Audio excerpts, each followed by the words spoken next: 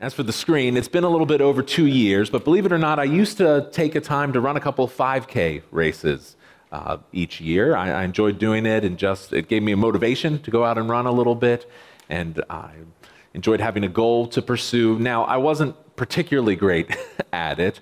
On the left, you're seeing a race where I did get first place for my age group, but there's a couple caveats to note with that.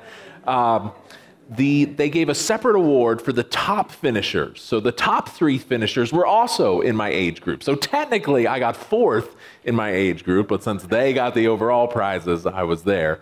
Also, that was a race in the middle of July, and there wasn't a huge participation in it.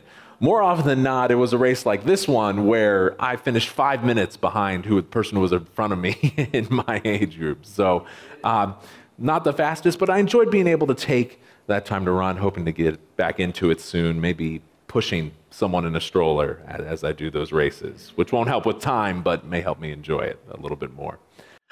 But as I was thinking about the fact that I used to take the time to run those 5Ks, maybe you've run in a race like that, or maybe you did cross country, or you've seen a marathon, or perhaps participated. But what's interesting about races like that is it's not on a track. You're running in any number of directions, and you cannot always see the finish line or that end goal you're headed toward. If it's your first time running there, you might not even be 100% sure where it is. Is it over this hill, around this bend? I don't know, but I just have to keep going. You don't know when you'll finally be able to see that finish line. And if we think about life like a race, which the passage of Scripture we're going to use today does that very thing, it's very similar to that. Our lives are a long marathon that have an unknown endpoint. We don't know how much time we have left. So what should we do? How should we live? Well, in our passage today, the author is going to use that picture, that image of a race, to talk about how we should live. And the author is going to argue that we shouldn't try to figure out when the end is, where the finish line is. Instead, if we want to run well, we should keep our eyes, our focus on Jesus. We're continuing in a study of the book of Hebrews we call Jesus is Better. We just spent 2 weeks in chapter 11. If you've never read the book of Hebrews, chapter 11 is a chapter that lists all these great Old Testament heroes of the faith. These people you may have heard of like Abraham and Moses, these great heroes and what they did for God by believing and trusting in Him. But now he's going to switch and he's going to present to us an image of an athletic event or a race. And it actually makes sense for him to do this because, believe it or not, even though this was written about 2,000 years ago, the Olympics existed then. They weren't the Olympics as we know them today, but they were the Olympics where they happened, in Greece in their original form. And using that image, our author is arguing that in the race of life, focusing on Jesus is better than looking at anything else. Jesus is better than the finish line. So if you're not already there, I encourage you to turn your Bibles to the book of Hebrews chapter 12. We're just looking at verses 1 and 2 today. You may want to use that blue Bible in the seat back in front of you. Feel free to do that. If you don't have a Bible, you can take that one with you. That would be our gift to you. And once you are there, I'd ask you to please stand to honor the reading of God's Word, and then follow along as I'm going to read our passage for today. This is Hebrews chapter 12, verses 1 and 2. I'm going to be reading from the English Standard Version. Chapter 12, verse 1, our author says, "Therefore, since we are surrounded by so great a cloud of witnesses, let us also lay aside every weight and sin which clings so closely, and let us run with endurance the race that is set before us, looking to Jesus, the founder and perfecter of our faith, who for the joy that was set before him endured the cross, despising the shame, and is seated at the right hand of the throne of God." Let's pray. Lord, thank you for your word, which tells us how we are to live this race that is the life you have given us. God, thank you that we are not in it alone, but there's this great cloud of witnesses around us that testifies to your goodness and what you do for us. So Lord, please lead us to lay aside any distractions or sin that is around us. Compel us to run with endurance this race before us. All the while, may we look to Jesus, your Son, the beginning and the end, the author, the founder, and the perfecter and finisher of our faith. God, in our time this morning, I pray that we would see him clearly. May we love him more after looking in your word. Thank you for your love for us. Thank you for what your Son, Jesus Christ, has done for us. It's in his name that I pray. Amen. You may be seated. So today we're going to talk about this race of life, and if you want to use your outline in front of you, there's several ways we want to think about this race, and we're going to kind of walk through this passage. The first aspect we're going to consider is our audience. Who's watching this race? And our audience is a great cloud of witnesses, a great cloud of witnesses. Our author speaks of a huge crowd of witnesses. This is coming right after chapter 11. These are those Old Testament heroes of the faith. Again, people like Abraham, Moses, and so many others who lived for God. These are the ones. We read in the very last few verses of chapter 11 that all of these were commended through their faith. Verses 39 and 40 of chapter 11 say, all these, though commended through their faith. They didn't receive what was promised. We talked about that last week. God has provided something better for us, but they were commended for their faith. Their life witnessed, testified to what it looks like to live for God. They teach us that a faithful life is a life blessed by God and used for his glory. But what makes this audience different is they didn't just show up for the race. No, they actually ran it before us. They've already done the race, finished it. So they're not our rivals competing with us. They're our examples of how we should run. And knowing that they've already finished, that should give us motivation to keep going. The very first verse in our text is, therefore, looking back at those witnesses, what they have done for God, let us run as they ran. One scholar I was reading, F.F. Bruce, said, it's not so much they who look at us as it is we who look to them for encouragement. So yes, in a sense, they're our audience, but we look to them and we are encouraged as we run. Now, there's a little bit of an implication. It says we're surrounded by this cloud of witnesses. So it's kind of implying that they may be watching us too, but that's very debated by Bible scholars. Do people who died, do they watch us? It's not 100% clear. We shouldn't press that too far, especially because we're told in Scripture to pray to God. We're told that Christ is the one who stands between us and God. We don't need to pray to another person, a family member, a loved one, someone who had a holy life. We don't pray to them. We pray and trust in God. We can directly talk to him. So yes, those who have gone before us may be, in a sense, watching us and cheering us on. But even as they do that, I think our text is showing us they're not actually watching us per se. If they're watching us, they're looking to see what God is doing in us. They're looking to see what Christ is doing through us. They're looking to see, wow, look what Jesus is doing through these people who are there. Here's this person who I knew when I was there, and look what Christ is doing in their life. They're looking to see Jesus in us, praise him for what he is doing in our lives. And if they're going to see Jesus in us, that means we need to get ready for this race. We need to prepare for it. And so if our audience is that cloud of witnesses, then our preparation is that we lay aside distractions and sin. Lay aside distractions and sin. We're told in verse 1 that we are to lay aside, throw off, rid ourselves, strip off every weight or obstacle, everything that hinders us. Here, the author is probably thinking about those ancient Olympic races. Well, to them, they weren't ancient. They were the Olympic races. That's all there were.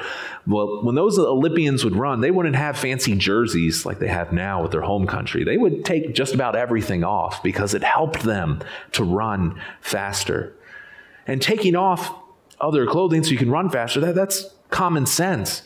You saw those pictures a few minutes ago. I wouldn't run a 5K wearing this suit. It wouldn't help. I wouldn't move as fast as I could. I would take off layers so I could run faster.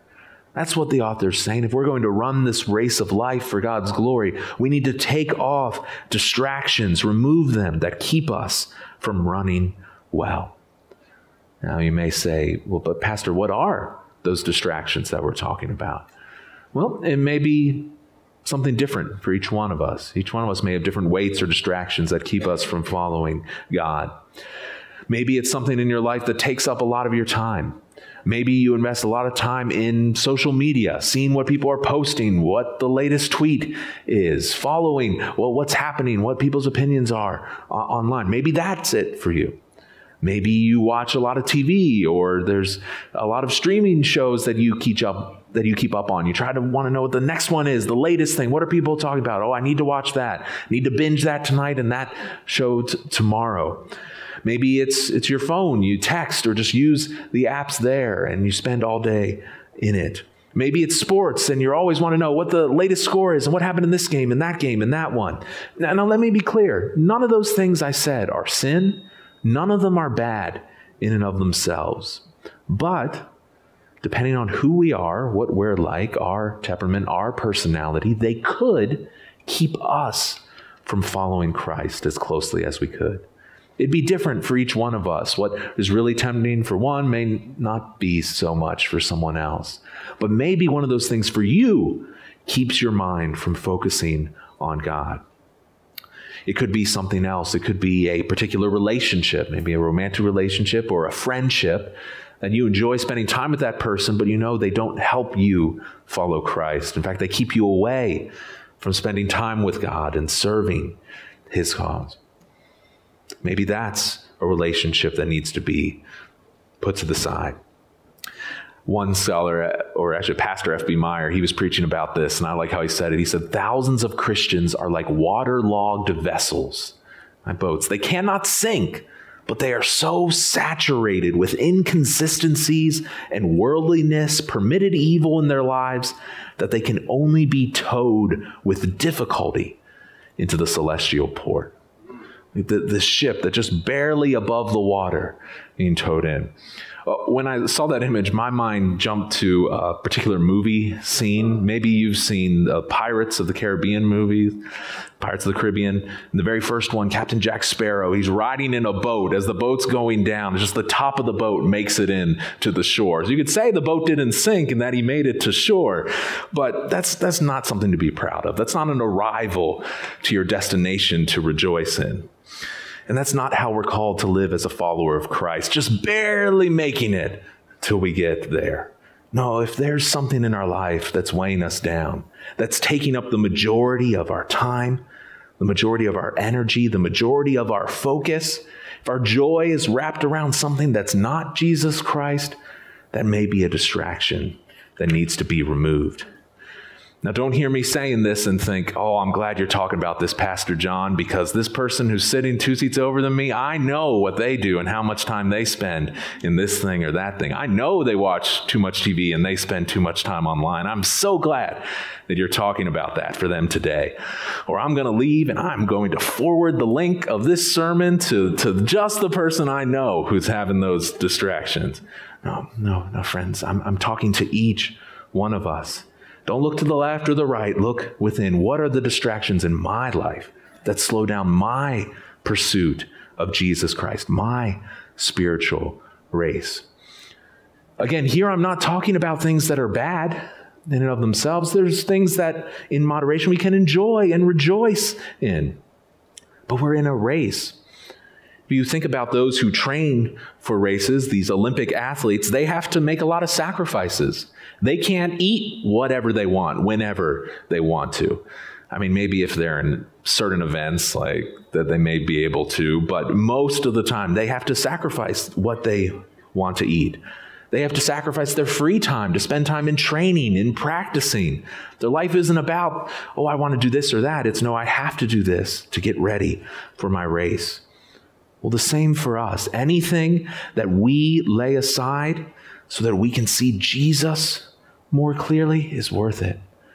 Any distraction we put to the side so we can run more for His glory is worth it. Now, we're not just told to lay aside these weights, we're also told to lay aside sin, the sin that clings so closely. Other translations have easily entangles, ensnares, trips us up. If we're sinning, if we're disobeying God directly what he said, well, that's definitely going to keep us from faithfully following him. Sin restricts us from moving forward in faith. It continuously attacks us. If there's known sin in our life, we must be proactive in getting rid of it. The Apostle Paul tells us we need to put off our old self. That belongs to our former manner, our old way of life. It's corrupt through deceitful desires. We need to be renewed in our minds, in the spirit of your minds. We need to put on a new self, created after the likeness of God, in true righteousness and holiness. We need to get sin out and have greater focus on God. It's not just saying stop doing this, it's stop doing that so we can start following God more closely. So let me ask you, friends, is there sin in your life? Sin that I know this is wrong, I know God says it's wrong, but I know it's in my life. It's something I excuse, it's something I try to hide. I know it's wrong, but I keep doing it. Oh, friend, we need to get that out. The way we do it first and foremost is by turning away from it and clinging to Christ in faith and trust if you don't know him. But even if you claim you do, that sin needs to be removed. It can have damaging effects. Paul says that he does not run aimlessly. He does not box as one beating the air. He disciplines his body. He keeps it under control, lest after he's preaching to others, after he's telling others about Jesus, I myself should be disqualified. If we're running a race, we don't want to be disqualified. We don't want to be told, no, you can't run right now. We want to be running for Christ. If sin is in our life, it keeps us from the race. We want to be in the race God has called us toward. So if you don't know Christ, if you don't have a relationship with him, friend, turn from sin. Believe and trust in what he has done, that he died for you. And if you do know him, then we want to finish well. So we should remove sin and distractions from our lives. That's our preparation. So we know who our audience is. We prepared for the race. We're ready to go. So how do we run? How do we do it? What is our race like? Well, our race is one that we run with endurance. Our race is one we run with endurance. We need to run with endurance, perseverance, run patiently through trials without stopping or quitting. Our text says, let us run with endurance the race that is set before us. In order to be successful, we need sustained effort and commitment. Now, don't mishear me. Jesus and what he did for us, dying for us, his work, that is alone what saves us. We do not add anything to it. But on the other hand, the Christian faith is not well, Jesus saved me, so I can sit back, I can let go and let God. That's not a phrase in the Bible. Our lives are to be actively running, seeking to grow, to be like our Lord and Savior. This is where this kind of analogy of a race breaks down a little bit, because when we watch the Olympics, we don't compete unless there's somebody here who's hiding something, and I don't know that there's an Olympic athlete here. Maybe there is, but we don't compete in those races. We just watch. But the race of life is one that we all must run, that we're all called to run, as long as we have breath. One scholar, Michael Kruger, said, we're not told to walk through the Christian life. We're not told to meander or stroll along. We are told to run. It is energetic. It involves perseverance. Our life is one that we run through. Now, there's another side of that, of course. There's seasons in life. There's seasons where we have great joy and contentment, great peace. Things don't seem to be moving as fast as they do. And we're told in Scripture to take time to rest, to recharge, to spend time with God, enjoy the creation that he's given us and the blessings he's brought into our lives. That's absolutely true. But what our passage is emphasizing is that our lives have a purpose. We're called to actively pursue bringing glory to God seeing more people know him, seeing those who do grow in their knowledge of him. We're called to pursue praising God with our lives. The good news in this, though, is that this isn't a competition between each of us. Which of us can be more holy, more like Jesus? Can I beat you in my holiness? No, we run this together. We encourage one another. Our author is doing it here. He's done it before in the book. Back in chapter 10, he told them, you have need of endurance. So that he could say, when you run the race, but he puts it this way, when you have done the will of God, you may receive what is promised. Saying, I want you to finish this race. I want you to, so I'm going to help you. And hopefully that's what we do here in this church. We encourage one another. We want one another to finish well, be living for God, rejoice in what we see God is doing in each other's lives. Brothers and sisters in Christ, if you know him, there is a race that is set before, marked out for each and every one of us. God has a plan and purpose for everyone, especially for the lives of his people. We've seen throughout this book in Hebrews this purpose in action. There's been multiple passages, I think 3 or 4 of them, that were really difficult to read because they were making a strong point. That point was God's people finish their races. They don't quit. They don't stop early. They finish what they start. That's how you can tell if somebody knows God. They finish their race. So we must practice active faithfulness. We must run with endurance. We can look at those who came before, like our author did in chapter 11, see how they ran and let that encourage us.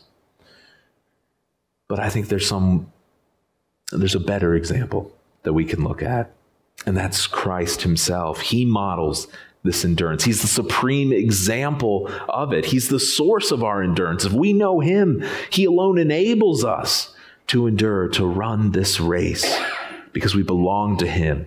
In fact, if we're going to make it, we need him. And that's why the very next thing our author says, he says, run this race that's set before us, looking to Jesus, in verse 2.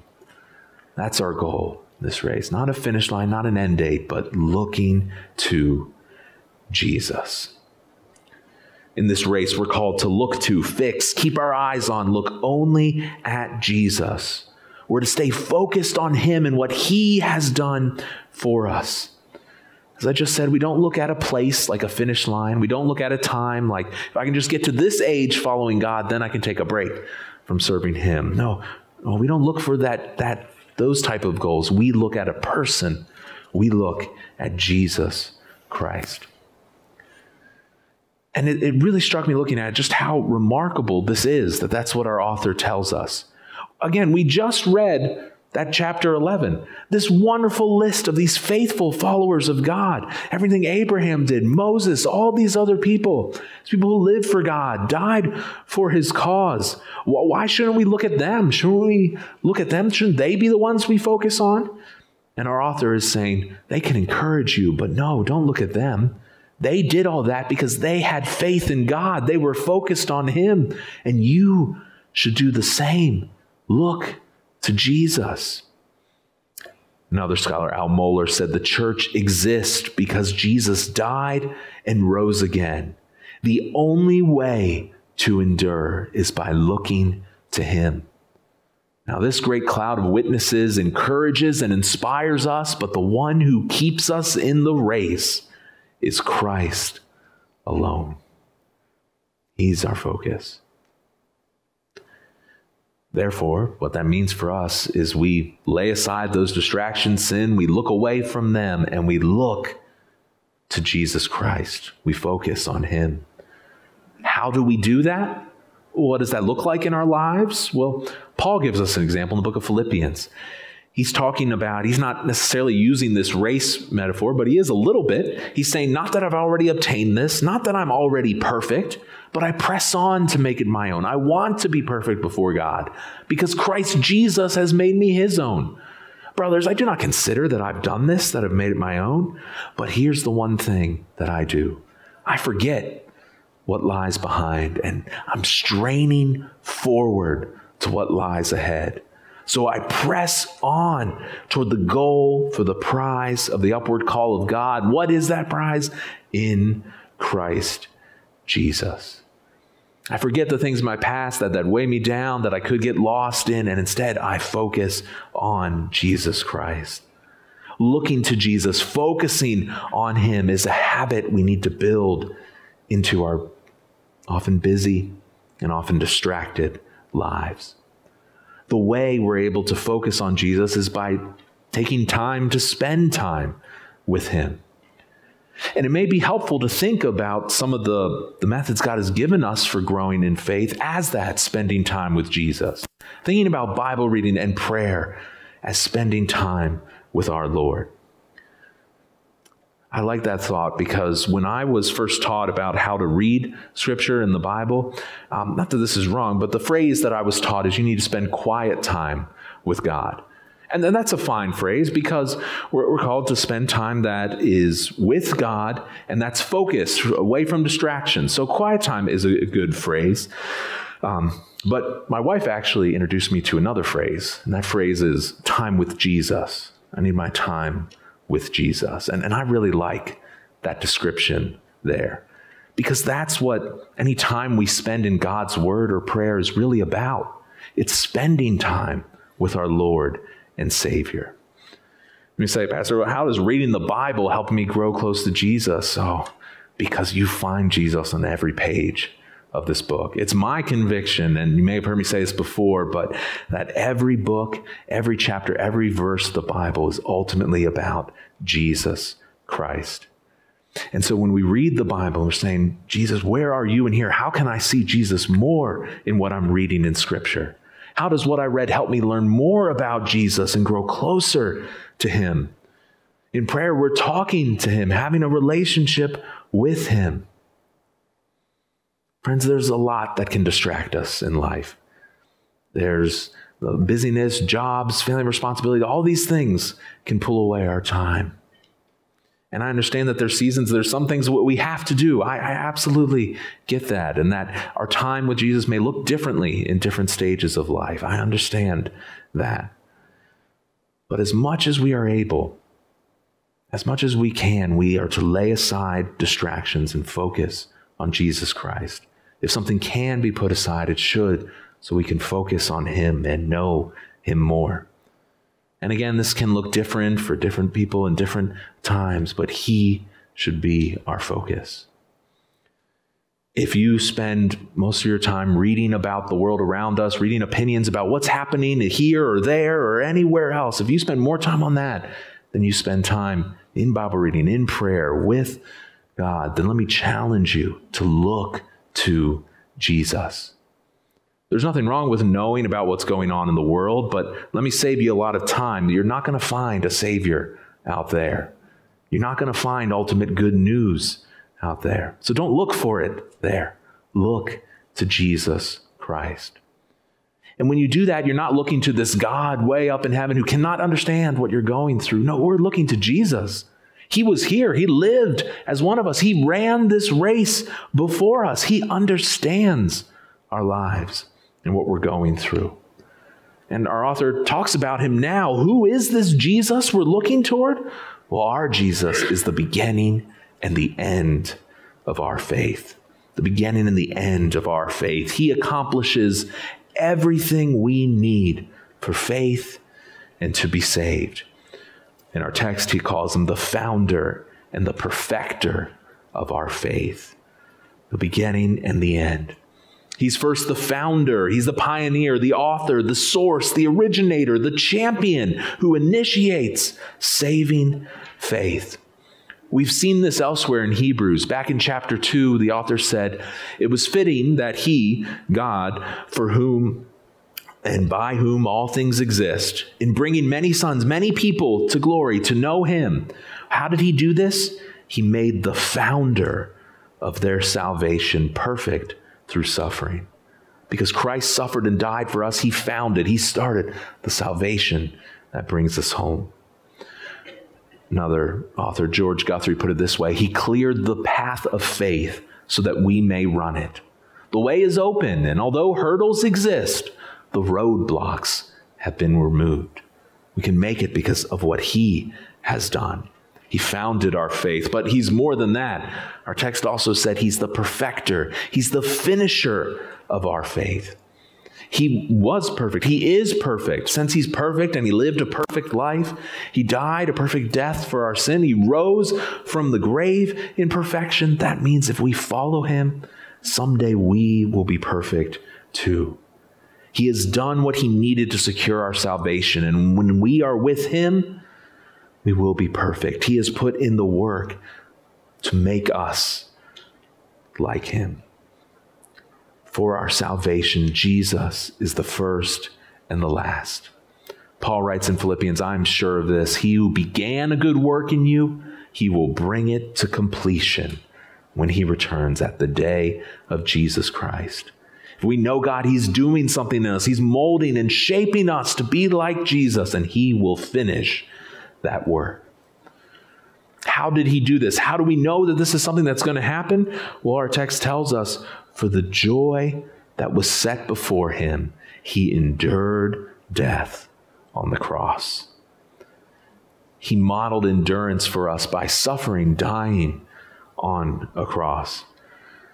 And if you ever need to get yourself, I realize that's sometimes more complicated, but if you're in a kind of funk that my life is terrible and you need help getting out of this, it may help to think about Jesus Christ, because he suffered in a way that's very difficult for us to even imagine.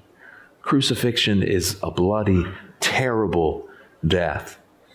You look at it and you think somebody on the cross, well, when there's nails, maybe they lost too much blood and that's how you die. No, that's not how you die on a cross. Nails in the arms hold you down so that you have to lift up to breathe. Every breath is excruciatingly painful. And eventually your body just can't do it anymore. And so you really die by suffocation, asphyxiation. You can't breathe. That's what kills you on the cross. What a terrible way to die. But that wasn't all that Jesus suffered, because he suffered in a way that we cannot imagine. He suffered the full extent of God's wrath, God's anger, God's punishment for sin poured out on him as he was on the cross. Why in the world would Jesus do that? Well, our passage told us, for the joy that was set before him. He looked forward to the joy, the reward of his faithfulness. He lived, suffered, and died for God's glory. Again, in the book of Philippians, we read it this way. Being found in human form, he humbled himself by becoming obedient to the point of death, even death on a cross. And because he has done that, what does God do? Therefore, God has highly exalted him, has given him a name that is above every name, so that at the name of Jesus, every knee should bow in heaven, on earth, under the earth, every tongue will confess that Jesus Christ is Lord, to the glory of God the Father. Jesus looked ahead to that joy, that glory, and so he endured suffering in his race of life. And now, because of that, we have access to God. We can have a relationship with him. That is why he went through it. The reward and joy is that God's people can know him. The Old Testament actually predicted what Christ would do. The book of Isaiah says it this way. Out of the anguish of his soul, he shall see and be satisfied. By his knowledge shall the righteous one, my servant, make many to be accounted righteous. He shall bear their iniquities. In many ways, this verse is kind of backwards. So start at the end there. Jesus he carried our sins. Because he did that, many people are now accounted. God sees us as righteous. God sees us as right before him. He sees Christ. He doesn't see our sin. And because he did that, now Jesus sees that and he's satisfied. He has joy in what he has done because people know God. He suffered and died to save us. He saw that there was joy on the other side of that pain. And so when it came to the cross, that's why he went forward. Our text, verse 2 tells us that he was despising or scorning, disregarding the shame of his death. His death on a cross, the crucifixion, that's a very shameful death. The Roman Empire only did that for the worst offenders, for slaves who they didn't even view as human, or for the worst criminals. And they did these crucifixions not out of the way, hidden in a corner. Not like we do executions today of somebody, it's away in a building, nobody sees. No, they did it in a public place. Along the main roads, they would put these crucified people. They would do that so everyone would see, everyone would have to turn their head away, and they'd get the message, don't be like that guy. I don't want to be like him. Again, in the book of Isaiah, it's phrased this way, he was despised and rejected by men, a man of sorrows, acquainted with grief. And as one from whom men hide their faces, he was despised, and we esteemed him not. Those passing by Christ on the cross would turn their heads away in shame, rejecting him for this shameful death. And just so you understand how shameful, humiliating this was, I'm willing to bet that if you've ever seen somebody portraying the crucifixion, whether in a movie, a TV show, a picture, I'm willing to bet that it's unlikely that you've seen an accurate portrayal of it. And the reason it's unlikely is because when we do things like that, we're too modest. We have a little cloth that we always put over him. When people were crucified, they were naked, completely exposed. It was supposed to be shameful, disgusting. Even today, that idea, we don't want to see that. That's why people don't do that in those movies and films. I'm not arguing that they should. That's not something we want to look at. But that's how shameful that death was. Christ was 100% exposed. Every part of him exposed to the mocking of the crowd. Every part of him exposed to the eyes of everyone who was there in Jerusalem.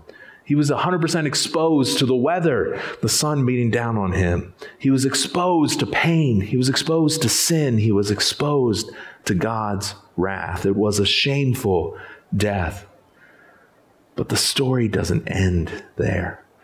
Next week, we celebrate Easter. We celebrate when Jesus rose again.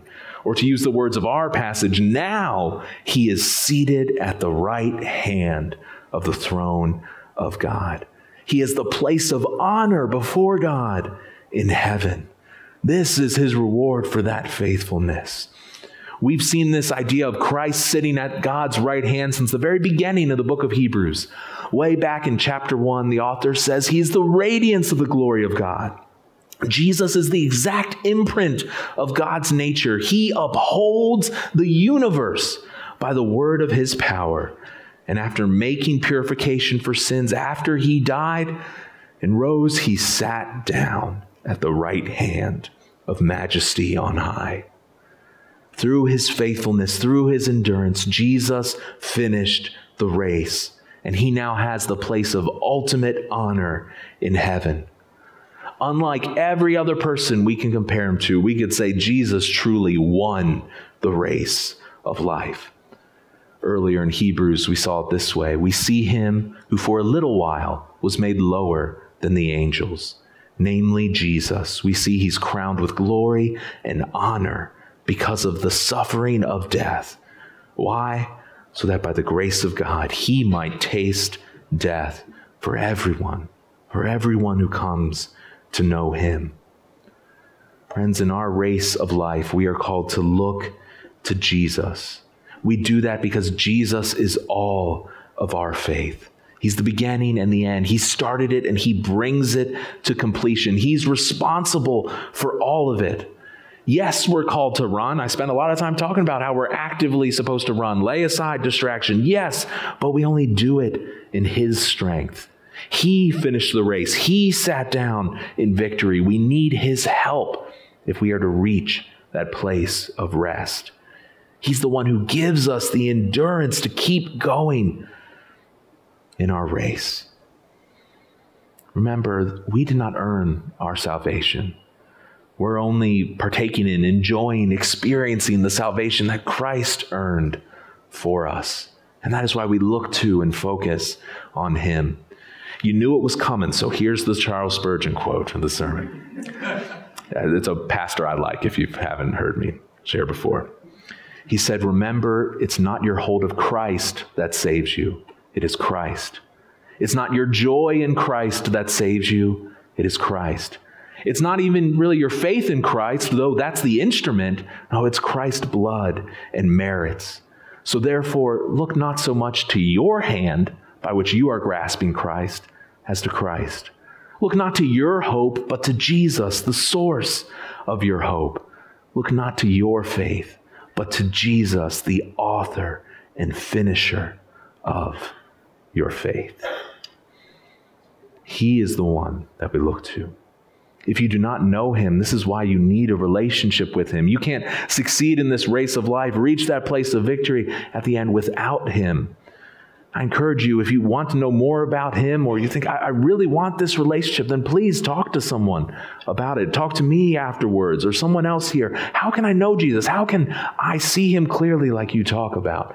Oh, we'd be happy to share with you about how you can turn from sin and believe and trust in him. But if you do know him, then this passage is speaking directly to us.